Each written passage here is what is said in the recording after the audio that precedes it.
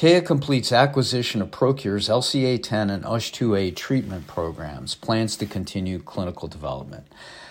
Théa, the leading European developer of eye care products, has acquired two emerging antisense oligonucleotide treatments for inherited retinal diseases from ProQR Therapeutics. Both AON therapies, sepofarsen for LCA10 and ultevursen for USH2A, previously demonstrated vision improvements in ProQR's clinical trials. In October 2023, Théa had announced termination of its agreement to acquire ProQR's LCA10 and USH2A assets, but the companies have since moved forward to ultimately complete the acquisition.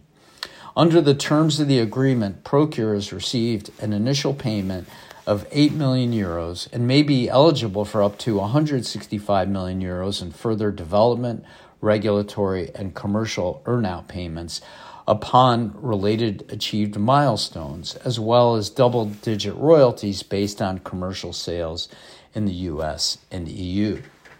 The RD Fund, the venture philanthropy arm of the Foundation Fighting Blindness, invested in the development of ultevursen and supported ProQR's effort to find a buyer for both of its ophthalmic assets.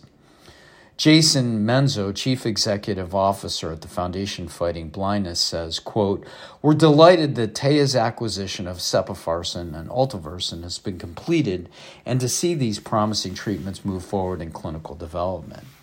Both emerging therapies have demonstrated encouraging results in human studies and provide hope for preserving and restoring vision for patients," end quote.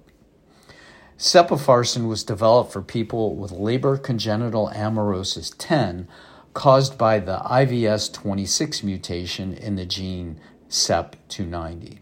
Some patients in ProQR's Phase 2-3 Illuminate clinical trial for sepofarsen had meaningful vision improvements. However, the treatment did not meet its primary trial endpoint, best corrected visual acuity, nor did it meet its secondary endpoint, navigation of a mobility course. Ultevursen was developed for people with mutations in exon 13 of the USH2A gene, which leads to Usher syndrome type 2A or non-syndromic retinitis pigmentosa. In ProQR's Phase 1-2 Stellar clinical trial, ultevursen demonstrated benefits in best corrected visual acuity, static perimetry, and retinal structure as measured by optical coherence tomography. Both sepofarsen and ultevursen are comprised of tiny pieces of genetic material that are injected into the vitreous, the soft gel in the middle of the eye. The genetic material masks the disease mutation in RNA, the genetic messages that cells read to make proteins which are critical for the cell's health and function. Masking the mutation enables cells to make the correct protein.